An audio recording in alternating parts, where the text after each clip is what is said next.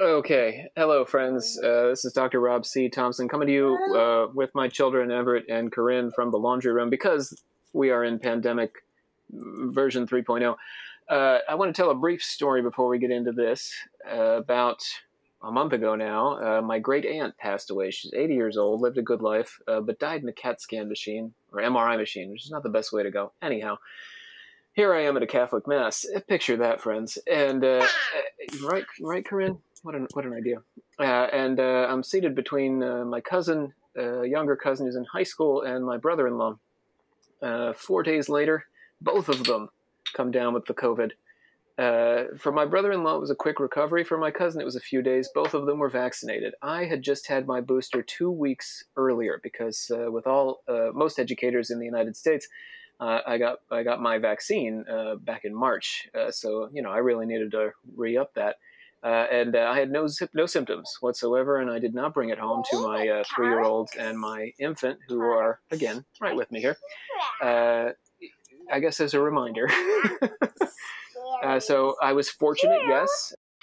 Speaking of pretty good science, I am joined by an appropriate doctor. I am a doctor, of course, of performance studies, but Dr. Matt Hatkoff is a doctor of microbiology and knows a little bit more about this than I do. Dr. Hatkoff, welcome. Thanks for having me back. I kind of wish that you didn't need me to do another podcast, but hey, here I am. Happy to talk to your listeners and talk about COVID and Omicron. Yeah, for those of you who haven't heard our earlier pandemic episodes, maybe you're new to the show, Matt is on the emergency response team for the college in response to the pandemic. He's been doing that for 2 long and difficult years. And Matt is my partner teaching a seminar in which we cover hidden worlds, the hidden worlds of the paranormal on my end, and the hidden worlds of microbiology and conspiracy theory on Matt's side. Well, I guess conspiracy theory is sort of between us. Yeah, you never would have thought the conspiracy theory would blend into microbiology, but here we are in 2022 still talking about it. The pandemic has brought us so many wonderful, wonderful things. So, speaking of wonderful things, what's going on right now, Matt? Just give us the lay of the land. So we are in pandemic version 3. I'm saying version 3, but, really we had the first one, then we had the Delta wave. So that's why I'm saying this is 3. Most of the media calls it number 3. It's felt like 4 or 5, though. Where are we at? So to orient everyone, I believe, depending on where you live, this really is the, quote, like 4th or 5th surge. I mean, we're going on to month 23 of this current pandemic. And what's happened over the course of these 2 years is basically the coronavirus, COVID, right, has the ability to mutate as it spreads throughout the human population, as it adapts to living within inside of our bodies. COVID also has this super special ability to essentially spread to other animals like mice and deer and minks.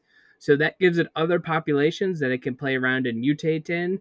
And what happens is if it mutates enough, it becomes a variant of concern if you're following sort of the WHO protocol, meaning it has some, I'll put it in air quotes and none of you can see me, some special abilities to either spread faster, to evade the immune response, whether that through natural infection with previous strains of COVID or through the vaccination. And what we've seen with Omicron is essentially the ability to, one, spread much faster within a population, and 2, partially evade the immune response triggered by either previous infection of the original strain or the Delta strain, which is allowing it to essentially spread like wildfire throughout the entire planet Earth.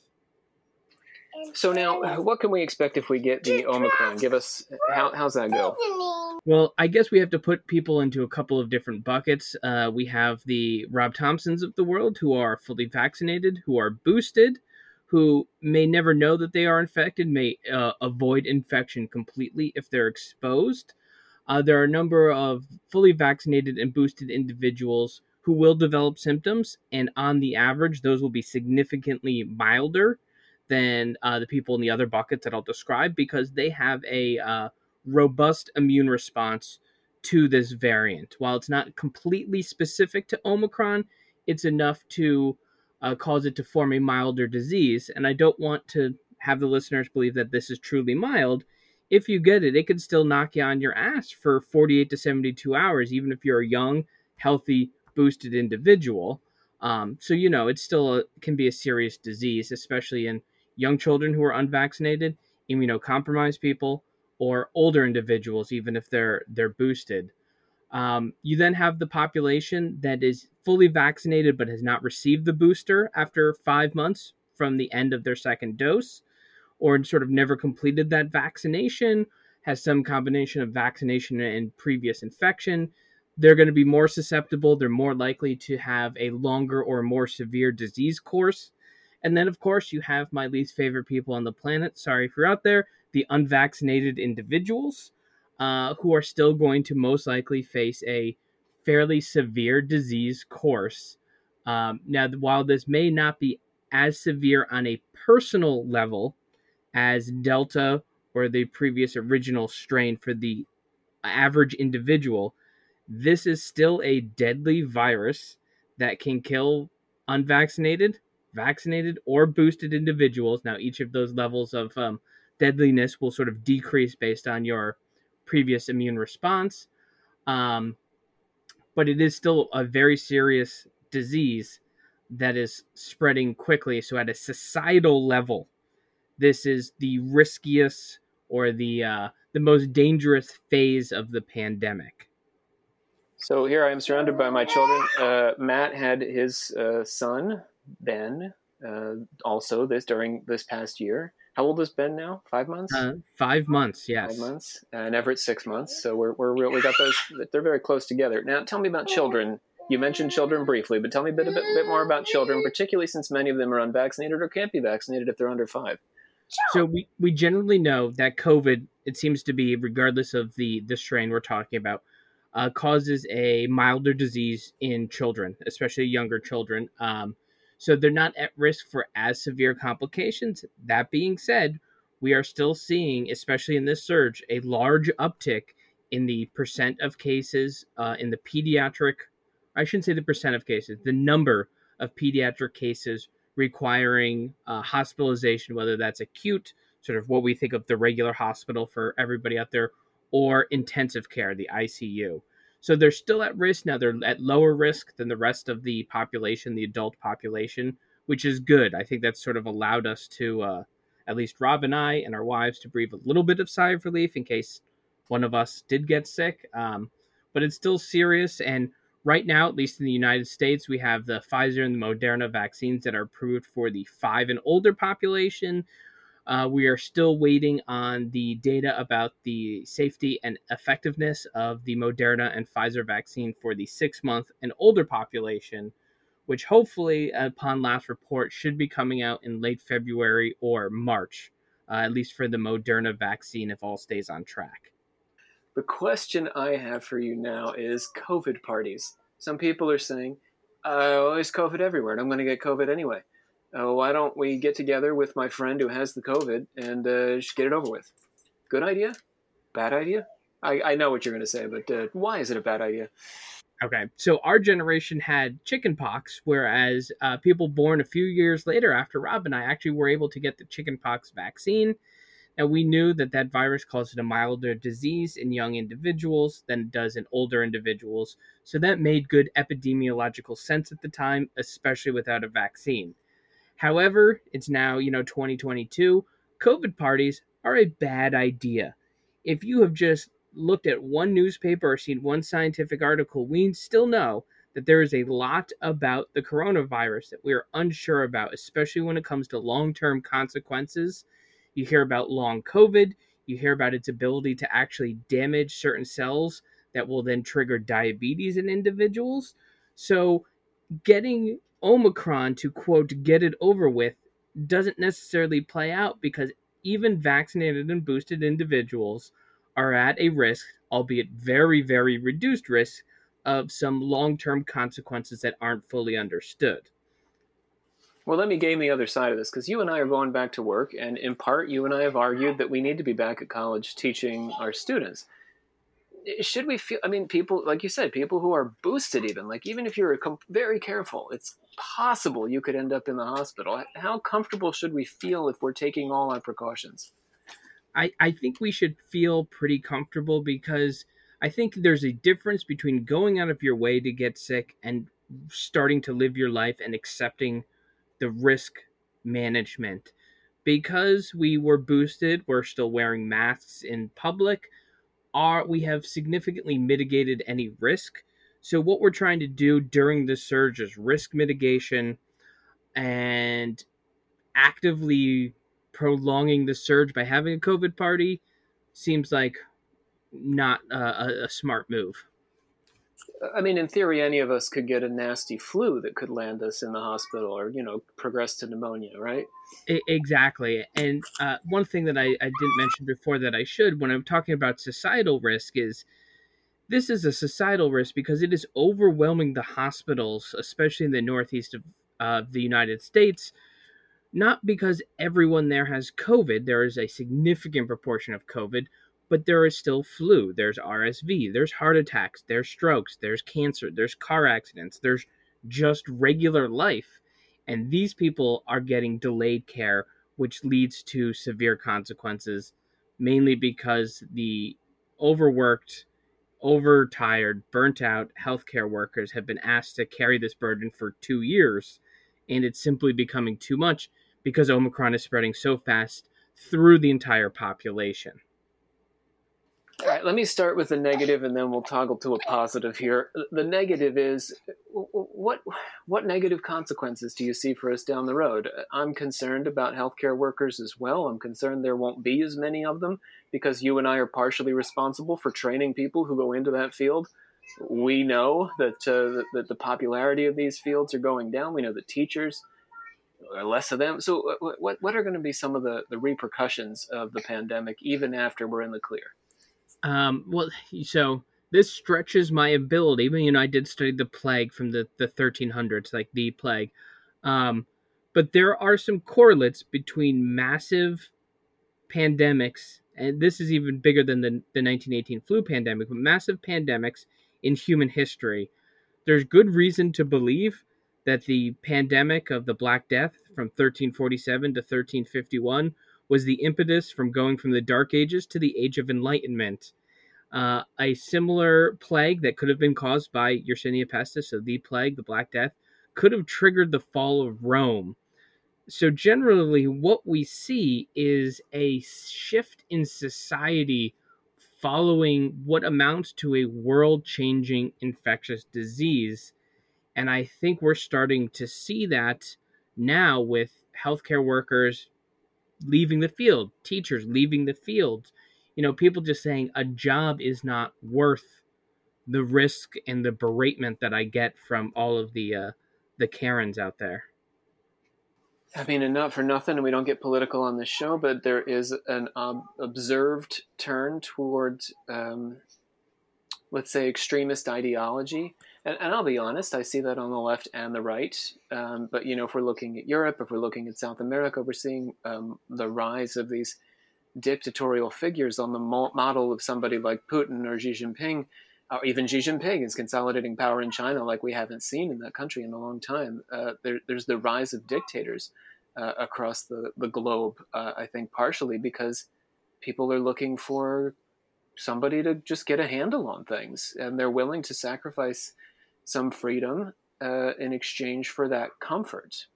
And my favorite quote, Rob, that I say from Game of Thrones: "Chaos is a ladder to be climbed," and we have not lived through such a chaotic time on a worldwide scale as we're doing right now. So we are seeing the breakdown of civil communication amongst various parties.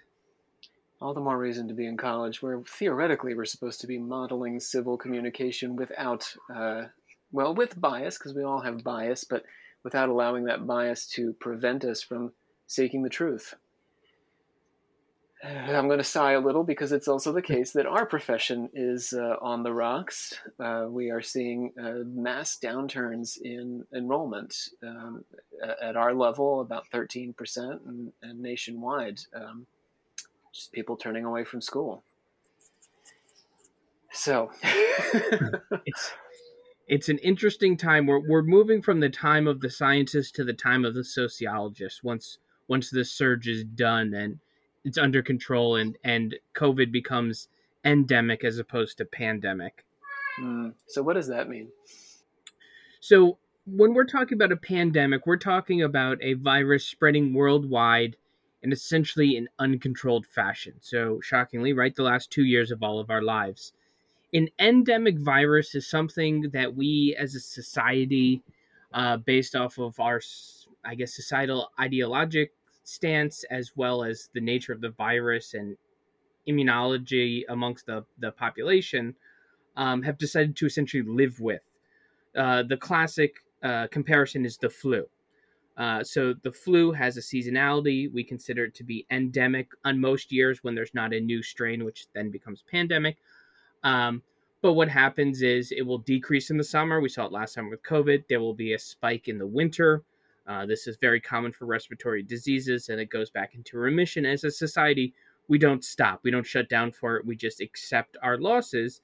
And there are significant losses every year for the flu.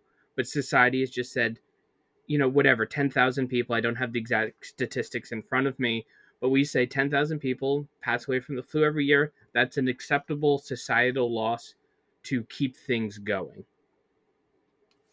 Let me push a point that maybe would have belonged a bit earlier, but we'll let it stand here.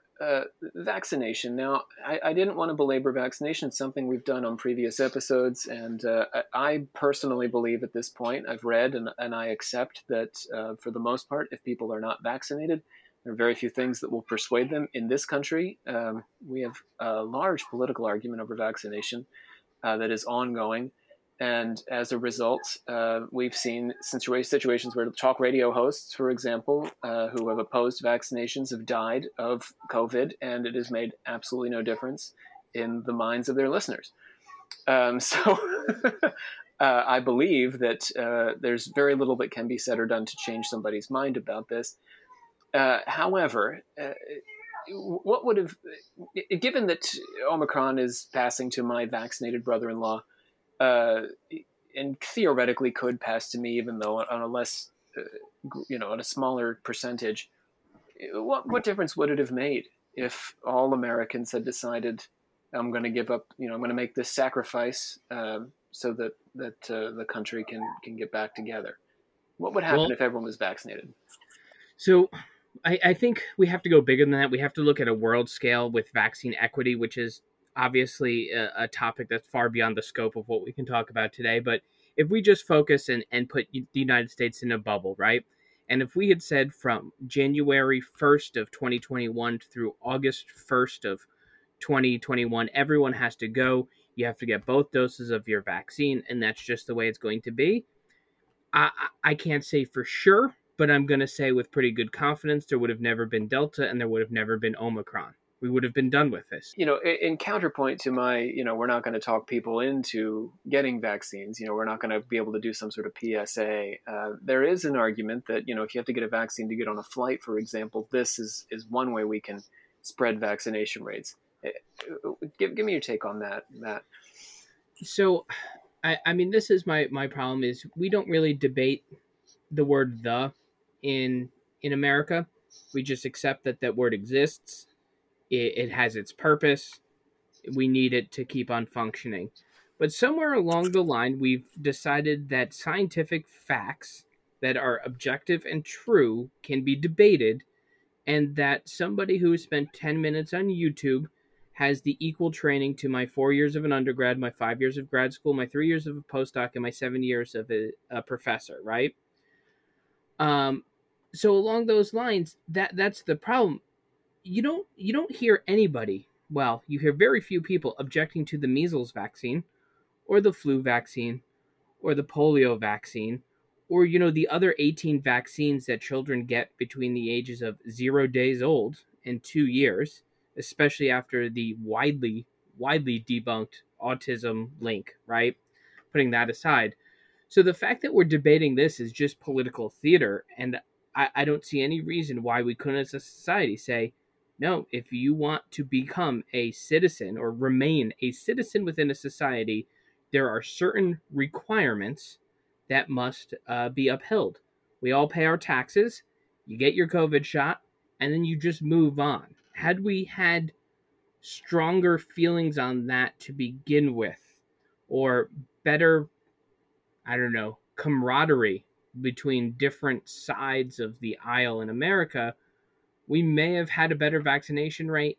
And again, there's the worldwide distribution problem, there's vaccine equity, so it's a more complicated problem than this, but we may have vaccinated our way out of this earlier on. So, you talk about your expertise, and we know that we have some trouble with experts. And I have come to trust you, Matt, over the last 2 years on this subject, in part, and not because I think that you're out there in the lab doing the research, because I know you're teaching for a living, but because I think that you have a handle on what is accurate and what is inaccurate out there in the wide world of information. But that's difficult for folks who don't have this expertise. And, I'm going to complicate this even further. Some of the experts in their lives may be giving them false information. If we asked, I don't know, Dr. Oz in the middle of the pandemic, what he thought, this man is a renowned heart surgeon. But if you ask your doctor in Orlando, he might have a take that doesn't necessarily agree with the CDC doctors who, let's be honest, haven't always been spot on with their recommendations and have sort of vacillated. Most recently, we had that vacillation from 10 days to 5 to get people back to work. How do we know who to trust? How do we know? I mean, this is a question going forward, right? This is not the last time we're all going to have to make medical choices. How do we know who to trust? So it's a sticky wicket, and the problem is we watch science play out in real time, since this began. And science is messy, science isn't clean. It takes us time to find a better truth. And I say a better truth and not the ultimate truth, because science is always willing to adapt and accept that something could be wrong that we previously thought right, based on new peer-reviewed evidence that is supported by further studies. And I think that's really the key, is there's always going to be a contrarian doctor, whether they be a medical doctor or a scientist, and there will be a handful of them who support something that has no peer review, that has a sample size of 2, which would not be statistically significant, which would not be considered sort of high quality science. And those are the people we're seeing on, the talk shows, or the less reputable podcasts and things like that. So really what I do is I try to find the consensus amongst the information that is out there. And if you find that, 95% of all scientists and doctors agree that, getting the vaccine is going to help, there will always be that outlier of 5%. So you're looking for the consensus within the noise, and that should be your barometer for whether the information you're seeing from the larger group is correct and the smaller group maybe incorrect or based off of science that is not sound. Yeah, I mean, I guess I'd say if we're talking about bigger questions, the common knowledge might be wrong. We can come to a consensus that maybe isn't research-based or whatever. But when we're talking about, like you're saying, these issues that are in real time, making your best decision is in part a game of percentages, right? Right. I mean, we've learned a lot about the virus and how it spread. I mean, I still stand by this. This has been a modern miracle to go from a virus that we didn't know really existed in November, let's say, of 2019, to having vaccines, a second round of vaccines that have been coming out that are Omicron specific, and the amount of knowledge we've gained over 2 years has been astounding. And that is essentially with the opposition and the noise of the pseudoscientists that want the spotlight. Yeah, I mean, I guess that's the question. When are we dealing with a pseudoscientist, and when are we dealing with, I guess, a whistleblower, someone who's really caught us in an issue, and that comes back to what that person is saying and whether there is evidence to back it up, right, Matt? Right. I mean, you want to see the evidence. With the whistleblower, right? If we take that case, they're going to have evidence to support their case that's going to be verifiable it's going to be high quality, and they may be somebody who's trying to alert everyone to something that's being hidden by a nefarious body, if you want to go down the sort of the conspiracy theory route there, right? Whereas somebody who is using pseudoscience is going to have quote unquote evidence, but it's not going to hold up to scrutiny from the rest of the the scientific community or whatever specialty community that evidence is supporting.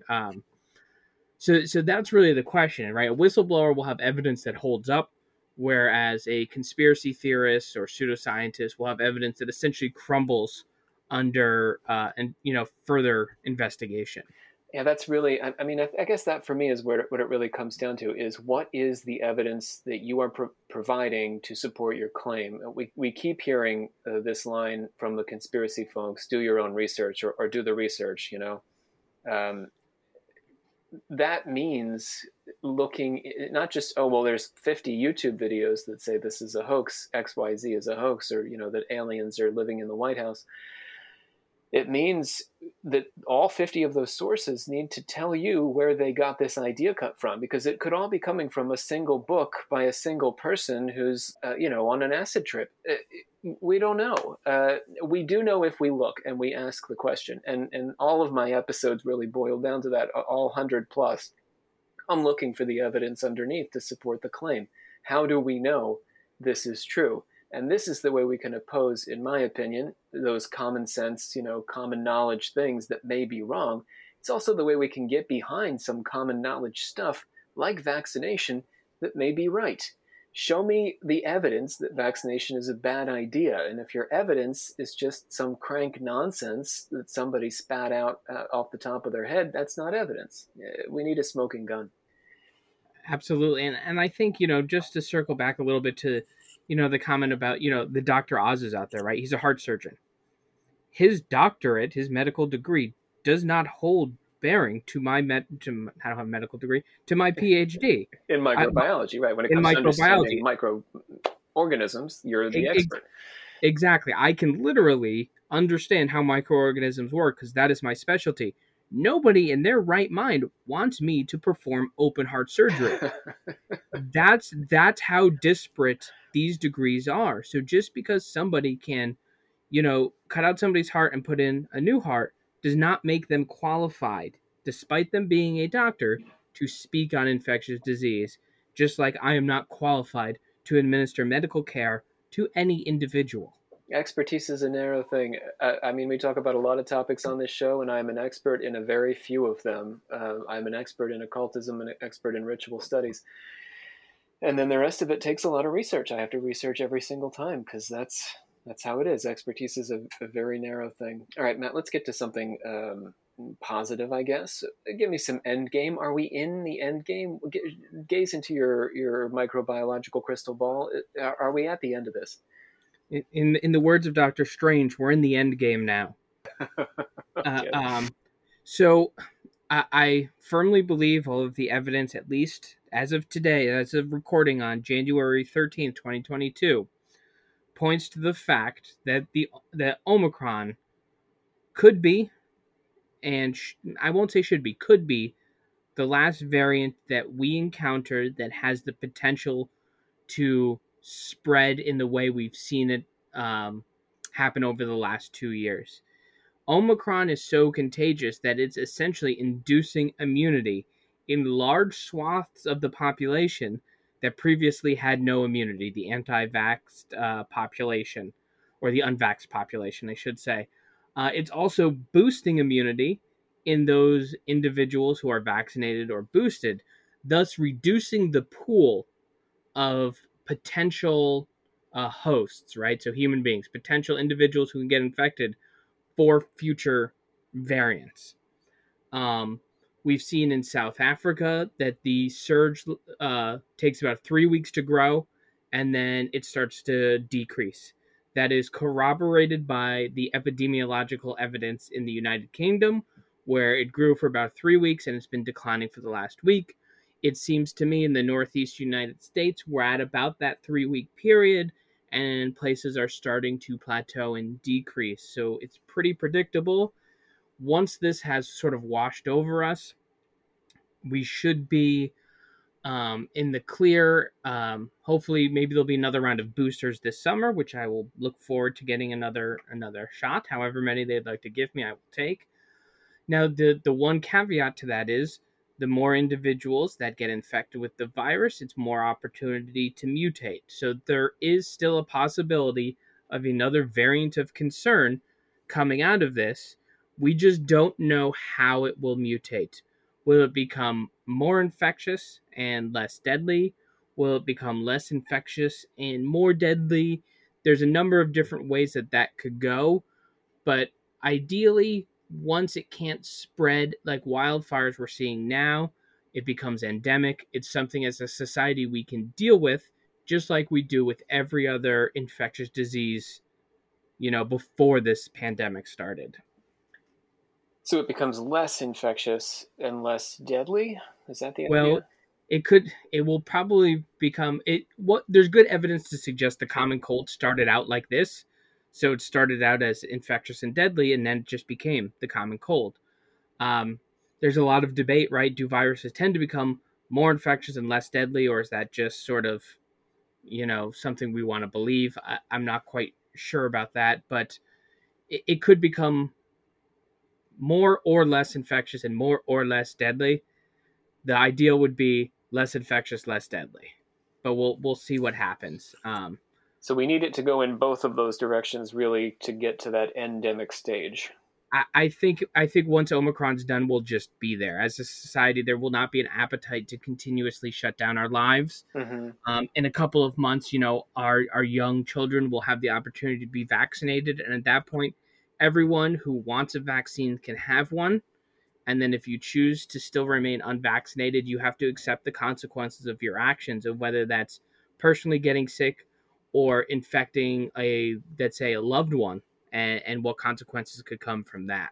So what the world looks like then is COVID is people all have been saying this since the beginning, but it's a bit like the flu, where it sort of boomerangs around the world, and every fall it comes back, and there we are. Exactly. Yep. And then we just accept the societal losses, and it sounds a little cold, but the societal impact of a deadly virus that just lives with us, and there's no way to avoid all infectious disease. Mm-hmm. We're tied together for all of human history. They will be with us, and we will be with them, and it's just sort of doing everything we can to mitigate that risk. And luckily, we have a very good vaccine technology that can be updated quickly to keep us safe and protected, as does the flu vaccine every year. So people who are vaccinated have every reason to expect that they need not fear COVID any more than they fear getting pneumonia every year. I sure hope so. Yes, starting very soon. I know. So these are predictions. We don't know. Matt doesn't know if he'll have to come back if he's wrong, and we'll have to fix it all. But these are predictions today. Yeah. Yes. I mean to give your listeners any, hopefully some confidence.